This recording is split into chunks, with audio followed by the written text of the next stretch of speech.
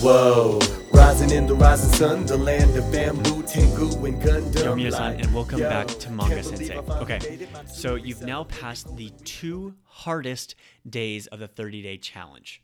And you'll probably still pretty rough if you've been following up to this point. Hiragana's new, katakana's new, you have all these different sounds to memorize, and now we're getting into the good stuff. See, hiragana and katakana can be learned in a day. However, it sometimes takes a little bit longer. If you feel like you're struggling and you don't exactly know which symbol is which sometimes, that's okay. You can always look it up. But being able to get those sounds is the most important. It helps you be able to memorize the words that we're going to be learning faster because there's 20 words to learn every day. And today's the first day we start talking about those important things called particles. The first particle we're going to learn is wa.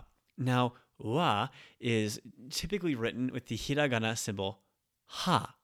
Now, you're thinking, holy smokes, hiragana have more than one reading. Don't worry, only wa or ha has 2 readings. All of the others are written and sound exactly like they are written. So to will always be to, he will always be he, and hu will always be hu.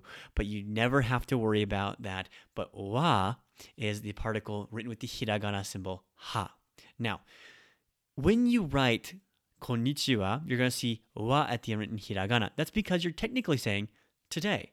Konnichi is a polite way to say today. Konbanwa is a polite way to say this evening. So you're actually starting up a conversation. Or even you might even be saying, today is a great day and just not saying the end. It's implied. But what is wa? Wa is our topic marker. Okay?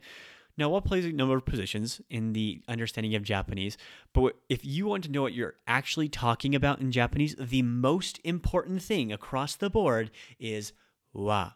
Wa tells you what it is that you're talking about. It's the main thing that's going on in the sentence. Whatever is marking wa, that's the most important thing that's happening. That's the topic of your sentence. Moreover, okay, so the particle is always going to follow the thing that it marks. So if I say, watashi wa John desu, watashi is the word for I. Watashi wa. That wa means that whatever the watashi is the main part of the sentence. In this case, I am John. John desu. We'll learn about desu tomorrow. Don't worry. One thing at a time. However, whatever is marked by wa is the most important thing. It's the thing that will be doing the verb. It's the thing that's marked by des. It's the topic of the situation, and it's always marked with that funny little ha symbol that's pronounced wa. Okay? Now, you've got that in your head. Now, remember that the marker, the particle, always follows after what it connects to. So you have watashi wa, boku wa, konojo wa, nihon wa. That wa there is going to mark the topic of the sentence, the thing that you're talking about, or the thing that the other person is talking about. So with that in mind, check it out. Make sure you go over the words for today, and check out again tomorrow. We're going to be going over des, the magical predicate that is Japanese. And remember, if you have any other questions or want to follow this along, check it out. manga-sensei.com/30 days, or just go to my website, manga-sensei.com, and you'll find it there. Click day number 3, and we'll get started. Until tomorrow, remember, it takes 10,000 mistakes to become fluent. So let's make mistakes. Until tomorrow, ja ne.